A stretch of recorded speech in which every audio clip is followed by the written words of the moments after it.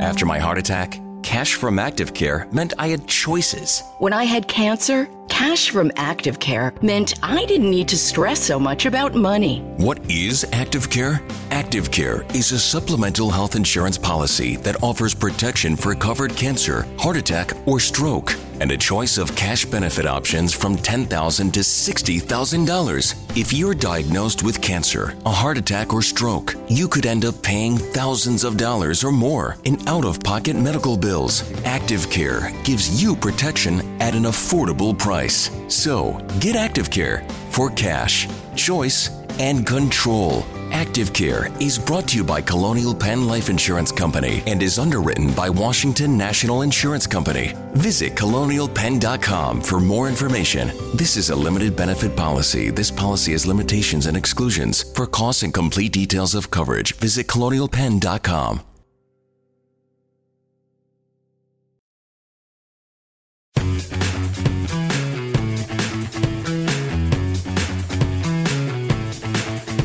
Hello, my name's Marcus Speller from the Football Ramble, and welcome to the Mixer podcast. This is the first episode in an 8-part series to coincide with the release of The Mixer, a book written by one of our panellists, Michael Cox, to coincide with the Premier League's 25th season.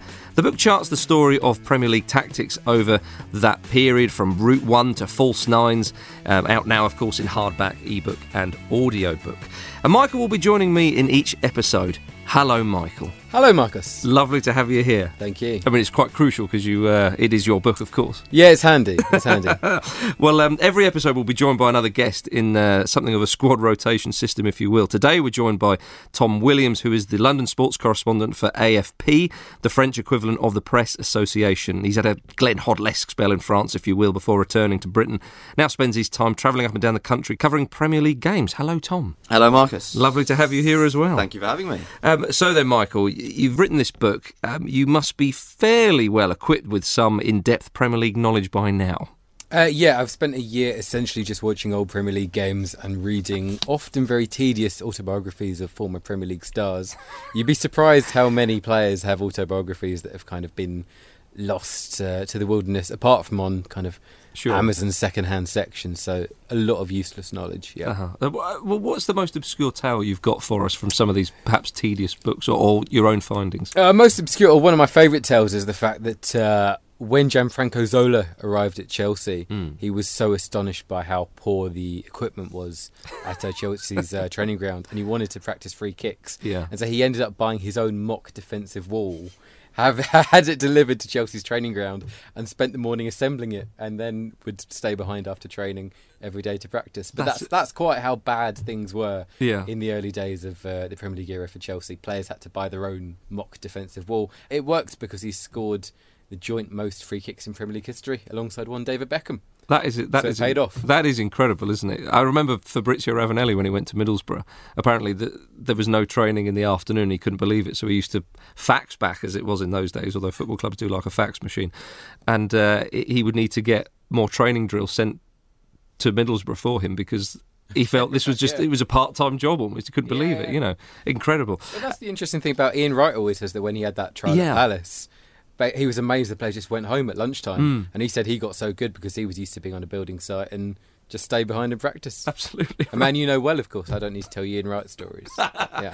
But I'm sure some of the listeners may not, but always worth a mention for Ian Wright. Well, each episode of this podcast is themed according to a certain position. We'll be discussing the evolution of various roles in a football side over the course of the Premier League's 25 years. And for episode number 1, we're talking about number ones, the goalkeepers. Michael, it was a fundamental change to goalkeeping, which essentially marked the start of the Premier League era, you'd say.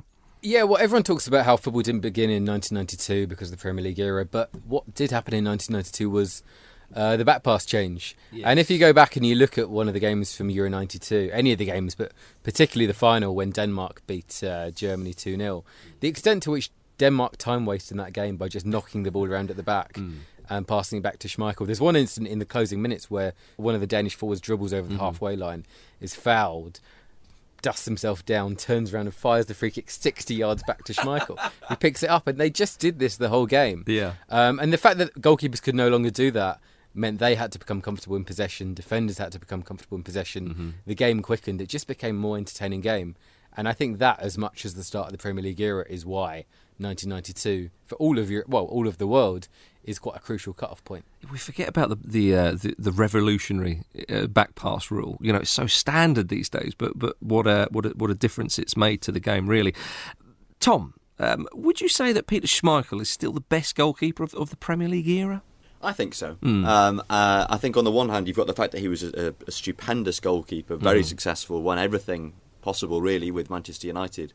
But also he was a real goalkeeping revolutionary.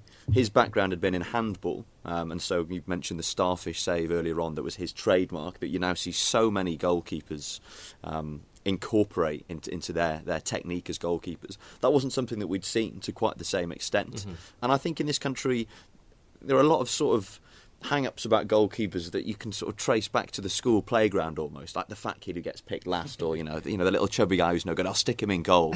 and Schmeichel showed that being a goalkeeper didn't mean being this sort of timorous figure quivering on the goal line, waiting for the ball to come to you. He was a very aggressive goalkeeper. I mean, he described himself in his early days at Manchester United as a very wild goalkeeper, because he felt that if the ball was in the penalty area, anywhere within the penalty area, he was within his rights to go and claim it. And he was quite an exciting player to watch, therefore. Yeah, well, very dynamic. I mean, I remember one of my favourite saves of all time was a Peter Schmeichel double save.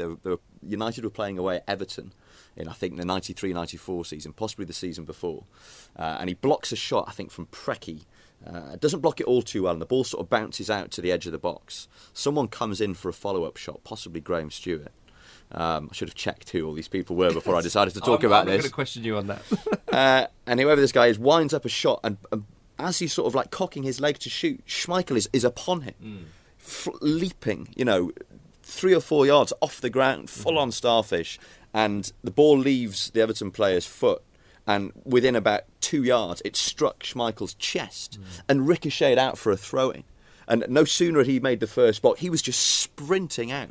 And I don't think we'd seen that in this country. A goalkeeper who was so aggressive and employing those techniques that he'd taken from handball, about making yourself big. And you see, a lot of goalkeepers, Joe Hart is someone who I've seen make a lot of saves like that. Kasper Schmeichel, you would expect that, being Peter Schmeichel's son. Of course. Jordan Pickford is another one. I mean, I think these are guys who will have seen Schmeichel during their early years as football fans, and have incorporated that into their own game. Yeah, he was one of the stars of those great Manchester United sides in the 90s under Alex Ferguson, of course. And Michael, he, as Tom said, for a goalkeeper to be one of those players to take centre stage was maybe quite a new thing for some football fans, wasn't it, in England? Yeah, I think so. I mean, when I think back to Schmeichel, I think as much about his distribution as anything else. Really long overarm throws, and the way United played with Giggs and Kanchelskis on the flanks. Oh yeah, he was the first attacker. He was almost a playmaker in that role. Yeah, absolutely. And even the fact that he, maybe this is just the kind of age I am, but I'd never seen a goalkeeper go downfield to challenge for corners in the last minute if a team were losing. Right, same for me. And now it's fairly standard. Like, if a team are losing, you think, is the keeper going to come up? Yeah. And probably most of the time they do.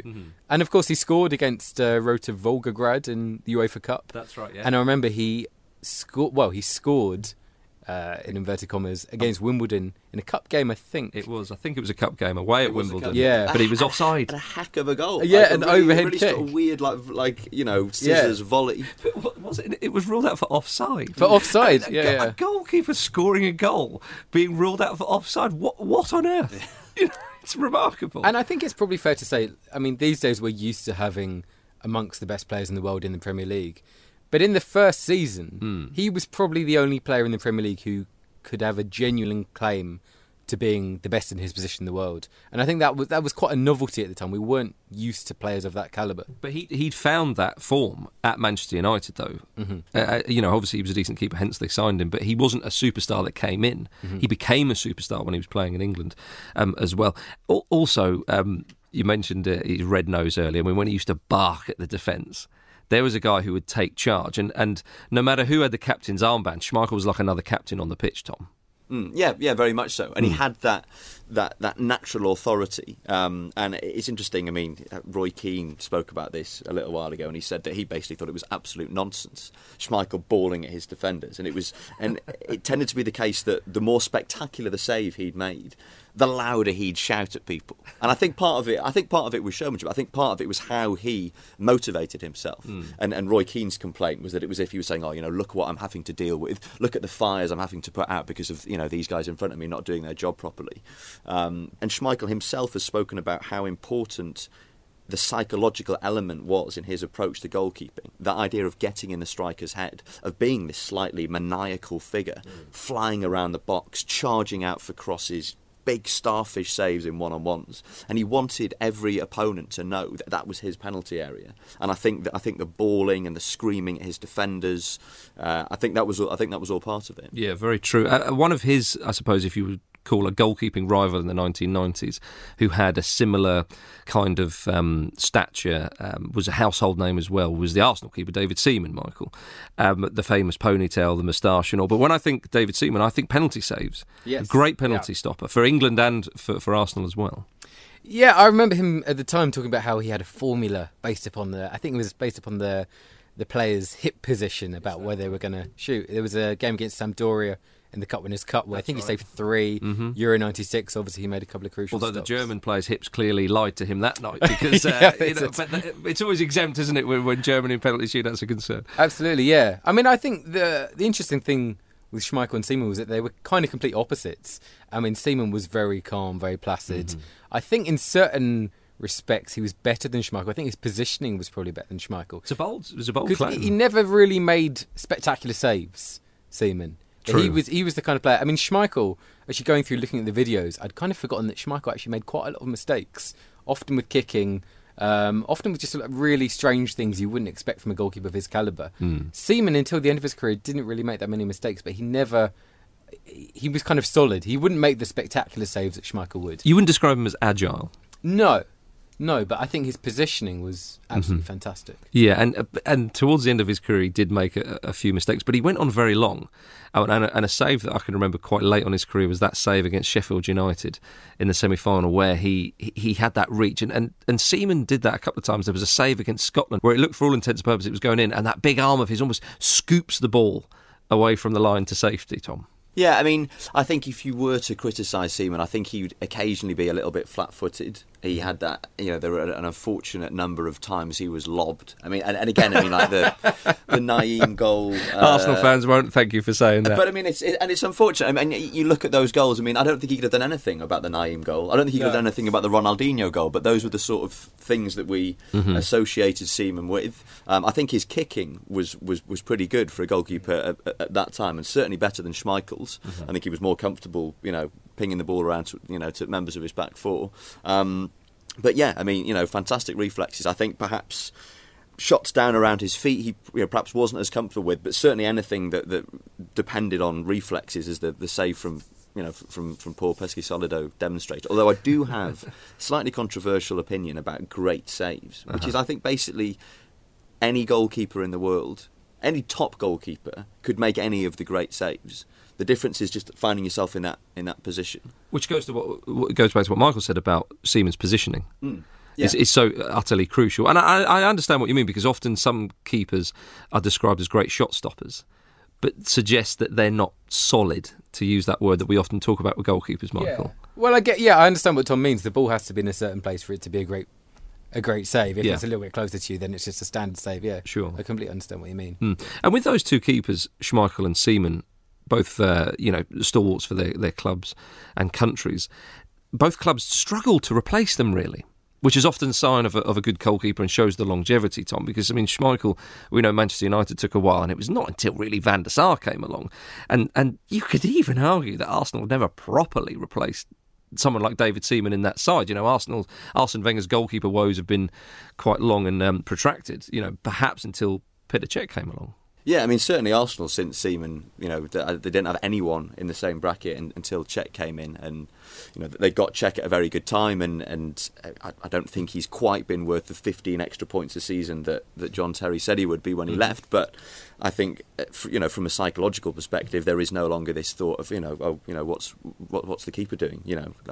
Can we afford to be letting the opponents even having speculative shots from 25 yards? Whereas if you've got a top goalkeeper like David Seaman or Petr Cech, that you're going to be okay in that respect. And yeah, I mean, Man United after Schmeichel, it was all sorts of hapless goalkeepers. You had Bosnich, Massimo Taibi, the ill-fated Barthez. And Barthez was actually looked initially as if he might end up being a long-term successor to Schmeichel, and he was a slightly erratic goalkeeper with a very unique skill set. This huge booming kick that he had, extremely agile, was someone who would command his penalty area very well, also took a lot of risks, and as his United career went on, he became more and more error prone and looked less and less like the great goalkeeper he'd seen when he first arrived. You had the Tim Howard, Roy Carroll phase. Thomas Kuszczak came in for a little bit, and towards the end of this period, Edwin van der Sar's playing in goal for Fulham. Which is remarkable to think. I think he went straight to Fulham from Juventus, didn't he? Yeah. It's very curious sort of mid-career hiatus, and then returns to Man United and becomes one of the best goalkeepers in Europe again. Yeah, I mean, the funny thing about Van der Sar was everyone kind of thinks, hang on, what was he doing at Fulham? But he'd had such a bad spell at Juventus. And I remember that summer, quite a lot of top European clubs were looking for a goalkeeper and bought goalkeepers. But he was playing so badly that no one really wanted him. And so he had this really weird career where his peaks were kind of 95 with that classic Ajax side. And then 2008, 2009, and I'd say even up until 2011 when he retired, he was outstanding that season. His last season, to go out as one of the best in your position in Europe at the age of, I think, 39 by that point, was absolutely incredible. I mean, his last game was a Champions League final, wasn't it? Yes, which was unfortunate because I wouldn't say he made mistakes for the goals, but it wasn't a grand way to go out. Yeah, I mean, there was one goal, I think, when Messi scored for the second. He might have done a bit better, but overcoming Pep Guardiola's Barcelona in those days was never an easy feat. Mentioning some of those Manchester United goalkeepers, poor old Massimo Taibi, he would never be remembered fondly in this country. Well, he might do by Liverpool and Manchester City fans, but certainly not from Manchester United fans. And it's an obvious question to ask, but I have to ask, Michael, favourite goalkeeping gaff?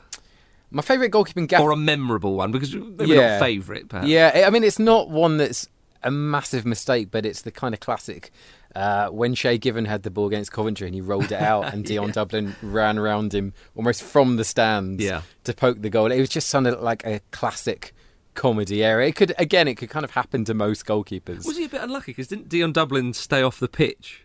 Yes. And actually should have probably been called up on that. Well, it was, I think a cross had just come in towards the back post. Yeah. And I think, it was a free kick, wasn't it? Given was taking. And a lot of players had gone up for it. And Dublin's momentum had carried him off the pitch. So it wasn't like he'd sort of, crept off surreptitiously. But he didn't have to sort of sit in the front row and have to read the paper for a couple of minutes and then, whatever he did. You're not allowed to leave the field, are you? So I don't know, maybe he should have been pulled up on it. But the best thing was, because that wouldn't have worked had that been an away game, because the crowd would have told Given that he was there, but instead Highfield Road sits there, sees exactly what's going to happen, and there must have been a little, oh, hang on, what's Dion doing? And the funny thing, you watch it, I saw it again recently, Given doesn't even react. Yeah. There have been a few of those. Robbie Keane scored one. I forget who the goalkeeper was. Goalkeeper rolls it out, and Robbie Keane just darts in from behind him. Keeper panics. Given doesn't even move. He's just so totally stunned to see Dion Dublin come round the corner and score. That doesn't count, surely. Yeah. Tom, a favourite gaff you can think of off the top of your head? I'm going to go for one. It's not an obvious one because it didn't result in a goal, but the Roy Carroll Pedro Mendes gaff. Good one. When he spilt that speculative halfway line punt from Pedro Mendes over the line, and obviously we remember that now for the fact that the goal was not given, despite the ball being a yard behind the line. But if you focus on the error itself, it is a preposterous error. Oh, it's a shocker. I mean, Carroll's come out to clear a ball outside his box. Okay, maybe he's disorientated. Yeah. I'll give him that.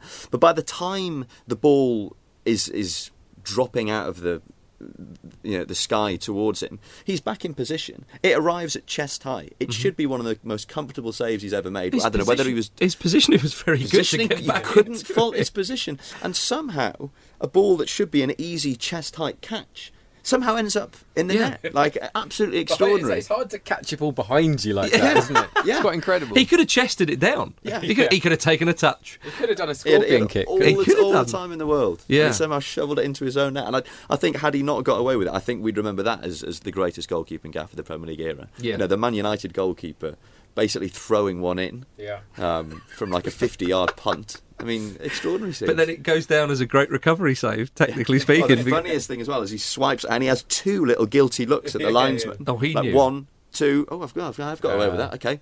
Yeah. Come on, lads. That's it. Because he was lucky the linesman was miles away, wasn't he? He was 50, on the halfway line or whatever. Yeah, my goodness. As we go through the years of these, Manchester United goalkeepers, and there's a few Arsenal goalkeepers, of course, came after David Seaman. The aforementioned Petr Cech stands out, and the next goalkeeping generation sort of arrived a little bit later, if you will. Petr Cech coming in at Chelsea, and Pepe Reina at Liverpool, who was a decent keeper, very popular with the Liverpool fans. Michael. The best clean sheet per game records in Premier League history. Yes, those two. Cech is number 1 and Reina's number 2. That is quite, because as I sort of looked at that, I almost didn't believe it. Yeah, I think Cech is on 48% of games and Reina's on 46% of games they kept a clean sheet, which I think to a certain extent reflects the fact they played under Mourinho and Benitez, who were managers who were quite defensive-minded and created a very solid back four.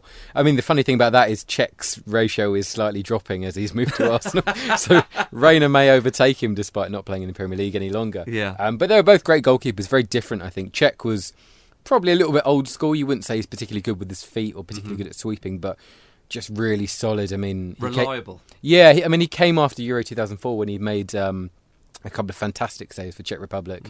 And straight away, he kept 25 clean sheets in his first season with Chelsea. That's right. In 38 games, which is ridiculous. Didn't he take the record or something, the amount of minutes without conceding? I think he did, yeah, before Van der Sar then later got it as well. That's right. And Reina was maybe, I guess, a more Spanish goalkeeper, literally, but in terms of style, he was better at sweeping. Again, he was very good with his throws, a little bit like Schmeichel. So they're very different in style again, but, that was after this kind of Manchester United and Arsenal problems with replacing the goalkeepers. Liverpool and Chelsea became, that's when the big four started as well. And I think part of that was they had such solid goalkeepers. Yeah, with Pepe Reina, Tom, I sort of think of him in a slightly similar bracket to someone like Fabian Barthez. Good goalkeeper, agile, good distribution and all. But as Michael says, slightly erratic. And there was a couple of mistakes he made, I think, or certainly one away at Goodison Park in a derby. But has a sort of feel-good factor around him in terms of teammates. I mean, he's essentially Spain's cheerleader as well, because he's the number 3 and never ever plays. Do you see what I mean by Pepe Reina, or perhaps you disagree? No, completely. And I think that's how a lot of people in this country probably think about him. I mean, you sort of remember him at the 2010 World Cup and I think the European Championship that followed, and he was sort of the chief cheerleader. There was that one where he tried to put a Barcelona shirt on Cesc Fabregas when they were all standing on stage somewhere, and clearly a very, very popular guy. I mean, I'm not sure you describe him as a great goalkeeper, would you? But certainly one of the best goalkeepers that the Premier League has seen. And again, another goalkeeper who was good with his feet at a time when it wasn't the absolute be-all and end-all for goalkeepers, as it increasingly seems to be. Well, now it feels like there's a new generation as well, or a newer generation, a very strong set of goalkeepers in the Premier League. David De Gea is an obvious one. Courtois, Loris as well. Who's your pick of the current crop, Tom? They're very hard to separate, those three, I think. I think Loris is a fantastic goalkeeper, and I think he interprets that role of the sweeper keeper better than anyone, certainly in England. He's not as physically imposing as someone like Courtois, who's a proper giant, but astonishing reflexes. I mean, some of the saves he's made this season even. I watch Man United quite a lot, and De Gea is extraordinarily consistent. I mean, he makes the occasional error, but think about when he first arrived from Atletico Madrid. United had paid about 19 million, which I think at the time made him the world's second most expensive goalkeeper. He wasn't Spain's first choice, and he's this little willowy guy with a bum fluff moustache, and he looked very unsuited to English football, and there were a few mistakes in his first outings, and Alex Ferguson had to come out and defend him. But since then, I mean, he's extremely consistent, and you notice it less so now under Mourinho because United are a bit more solid, but certainly under Van Gaal and Moyes, he dug them out of so many.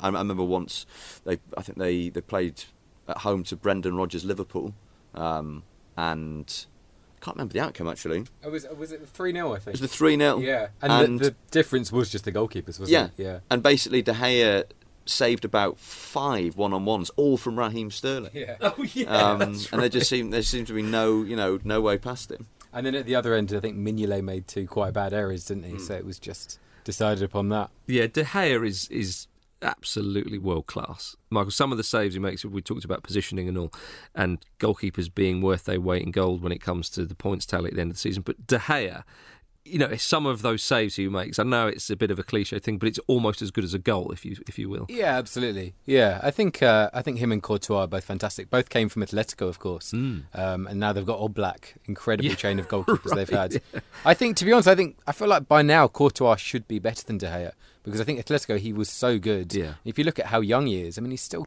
23, 24, I think. But it seems like his form just dipped a little bit when he got to Chelsea. I gather he doesn't particularly like England. He preferred living in Madrid. I don't know if his concentration wavered a little bit, but I think De Gea is still the superior goalkeeper. Yeah. Well, and De Gea, of course, nearly moved back to Madrid, didn't he? But then that shows his professionalism, because often when a player has his head turned in such a way and it is very close to moving, and some players then go on to kind of force a move through, it can derail what they're doing at their current club. But De Gea, you wouldn't say that was the case. But staying in Manchester with goalkeepers, at the start of the season, there was a lot of debate about goalkeeping styles. Pep Guardiola bringing in Claudio Bravo, of course, and loaning out Joe Hart, and it looks like there's no way back for Joe Hart. I mean, is Bravo the next dominant type of keeper, Michael? Well, he's not had a brilliant time so far. No, it feels like Guardiola wants that goalkeeper to be the next dominant type of goalkeeper. I think Guardiola, to be honest, has been quite surprised by how many long balls there are in English football. And I mean, if you go back to that first game Bravo played in the Manchester derby at Old Trafford, just an extraordinary performance. He played almost permanently 30 yards off his line as an extra centre-back. Yeah. Made a mistake for the goal when he dropped a cross. And then later in the game got tackled by, I think, Rooney. No, he got tackled by Ibrahimovic and then like two-footed Rooney. And it was almost like this parody of a sweeper-keeper performance. And then you look at his statistics later. I mean, in January and February, I think he went 7 shots on target without making a save. Yeah. And it really is, I mean, it's clearly what Guardiola wants, an 11th outfielder. But he's really taken it to the next level with not saving shots. It's just quite a bizarre situation. It is. Tom, do you feel a little bit sorry for Joe Hart? I mean, Joe Hart, people, I think, especially England fans, wanted Hart to be a part of that list of the De Geas and Courtois and so on. But he's not in that bracket, really, is he? No, I don't think he's a million miles away from it, Sure. but he's not. He's not an absolute top-ranked goalkeeper. He does have a mistake in him, and Guardiola clearly arrived at City, and one of the first things he clearly decided on this well before he arrived. And you look at, when he went to Barcelona, perhaps to a lesser extent Bayern Munich, each of the clubs that he has coached, he has set out his objectives in terms of who he wants to move on, who he wants to retain very quickly. And I think part of it is about sending out a message. Joe Hart has been at Man City longer than any other players in that team, played in all their triumphs, clearly a very confident figure, a very important figure in the dressing room, someone who gets accused of arrogance from time to time. And you wonder whether part of Guardiola's thinking, I think the reason that Hart got shipped out is because he didn't match the technical specifications of the sort of goalkeeper that Guardiola wants to play with. But I wonder whether that aspect of Hart being this big character, was a way for Guardiola to sort of say, well, look, he's bombed out. This is how it's going to be from now on. But I do feel very sorry for Joe Hart. And you sort of wonder where his long-term future lies. He's not going to stay at Torino. I think he's had a bit of a mixed season. I mean, it's always great seeing British players go abroad, give it a go. From what I can gather, he's trying his best with Italian. He seems pretty popular with their fans, but he's not going to stay there, longer than this season. And what sort of level should he be aiming at? Are another Champions League club going to come in for him, or is he going to have to come back to England and perhaps drop down a bit for one of those sort of Europa League level teams? And a pity for England as well, really, because you sort of thought, well, that's Joe Hart, Manchester City's first choice goalkeeper until his mid-30s, and suddenly, that's been taken away from him. So it'll be interesting to see how he how he responds. And of course now we've got young goalkeepers coming through. I mean, he was already there was competition, guys like Fraser Forster, and now we've got Jordan Pickford coming through at Sunderland, who looks a really, really exciting goalkeeper. So within the space of a few months, Joe Hart's future, both for club and country, doesn't look quite so rosy as it did. Indeed, yeah. Just to round off, Michael, of the various goalkeepers throughout the Premier League era, who would you say was the key revolutionary, the man who really took things forward and influenced future goalkeepers? I think of everyone, it's got to be Schmeichel. As Tom mentioned earlier, he made goalkeeping exciting. I think he was very revolutionary in terms of his distribution, in terms of being a leader as well. I mean, we forget that it wasn't until recently where people used to kind of laugh at the idea a goalkeeper could be a captain because they were all the way back there. But, you look at Buffon and Casillas at international level, you don't really kind of take any notice of that now. And also, again, going up to score corners, it's just become part and parcel of goalkeepers' qualities late in a game now, and that was really something introduced by Schmeichel. So I think he is the game changer, really. Yeah. And we got through a whole big chat on Premier League goalkeepers there throughout the history. Didn't mention David James once. So I thought I'd give him a little mention there, as he was as an ever-present throughout many Premier League years. Thanks very much for listening to the first episode of The Mixer podcast. Michael Cox's The Mixer, the story of Premier League tactics from Route 1 to False Nines, is out now in hardback, ebook and audiobook. I'm Marcus Speller. Thanks very much to Michael Cox and Tom Williams for joining me. Please join us next time when our attention turns to fullbacks.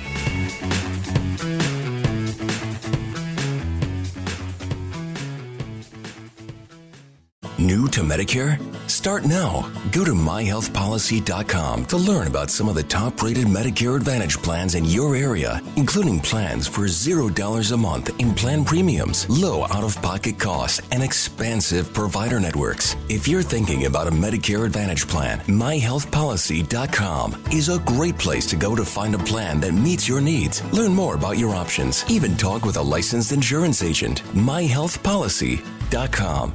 New to Medicare? Go to myhealthpolicy.com. With myhealthpolicy.com, you can compare plans from some of the nation's top insurers. Start now to find a plan and apply online. myhealthpolicy.com makes it easy to find a Medicare Advantage plan in your area, including plans for $0 a month in plan premiums, low out-of-pocket costs, and expansive provider networks. My decision, my Medicare. myhealthpolicy.com.